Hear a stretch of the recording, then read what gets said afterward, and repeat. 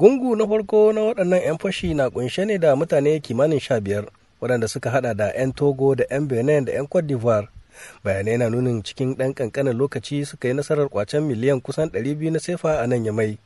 Dubin waɗannan barayi ta cika ne sakamakon haɗin gwiwar 'yan sandan Gaya da takwarorinsu na Yamai. Nana Aishatu Bako ita ce mataimakiyar daraktan sashen watsa labarai a hukumar 'yan sanda. A cikin waɗanda an ka kama mutanen nan 15, akwai waɗanda sun ka amshe ma wani ɗan taliki in kuna tune miliyan 140. Kuma akwai wani bawan Allah shi ma da sun ka halbe bakin wata bank shi ma sun ka amshe mishi miliyan 50 ba ɗai. Don duka suna cikin bandikin nan suna nan duka an kama su. Daga ƙetare suke zawa suke yin wannan in sai su koma kuma.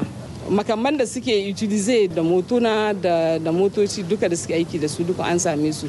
Sauran mutanen da suka fada komar 'yan sanda su ne waɗanda ke bin dare suna kai samame a gidajen attajirai da ofisoshin ƙungiyoyi masu zaman kansu, cikin su har da wani mutumin da ya hallaka wata malamar makaranta da yake yi wa gadi a gidanta. Wani wanda ya kashe wata baiwa Allah a nan karshe santra a Irebi Siyawo shi ma don an same shi yana nan tare.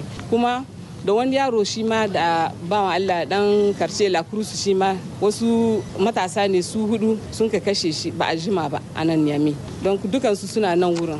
A yayin da ya ziyarci ofishin 'yan sandan farin kaya don ganewa idanunsa waɗannan 'yan fashi, alkali mai tuhuma da sunan hukuma wato Procureur de la République Sha'ibu Samna ya bayyana cewa dukkansu sun amince da laifukan da ake zargin su da aikatawa, abin da ke nufin za a gurfanar da su gaban kwalaya don karɓar hukunce-hukuncen da doka ta yi tanadi. L'argent, les bons d'essence, les ordinateurs, etc. ont été retrouvés sur eux et ils ont avoué ces faits. Akalla miliyan 329 na sefa da 'yanka ne aka bayyana cewa waɗannan barayi sun yi nasarar kwata a hannun bayan Allah ba idan wasu na'urorin kwamfuta da dai sauransu.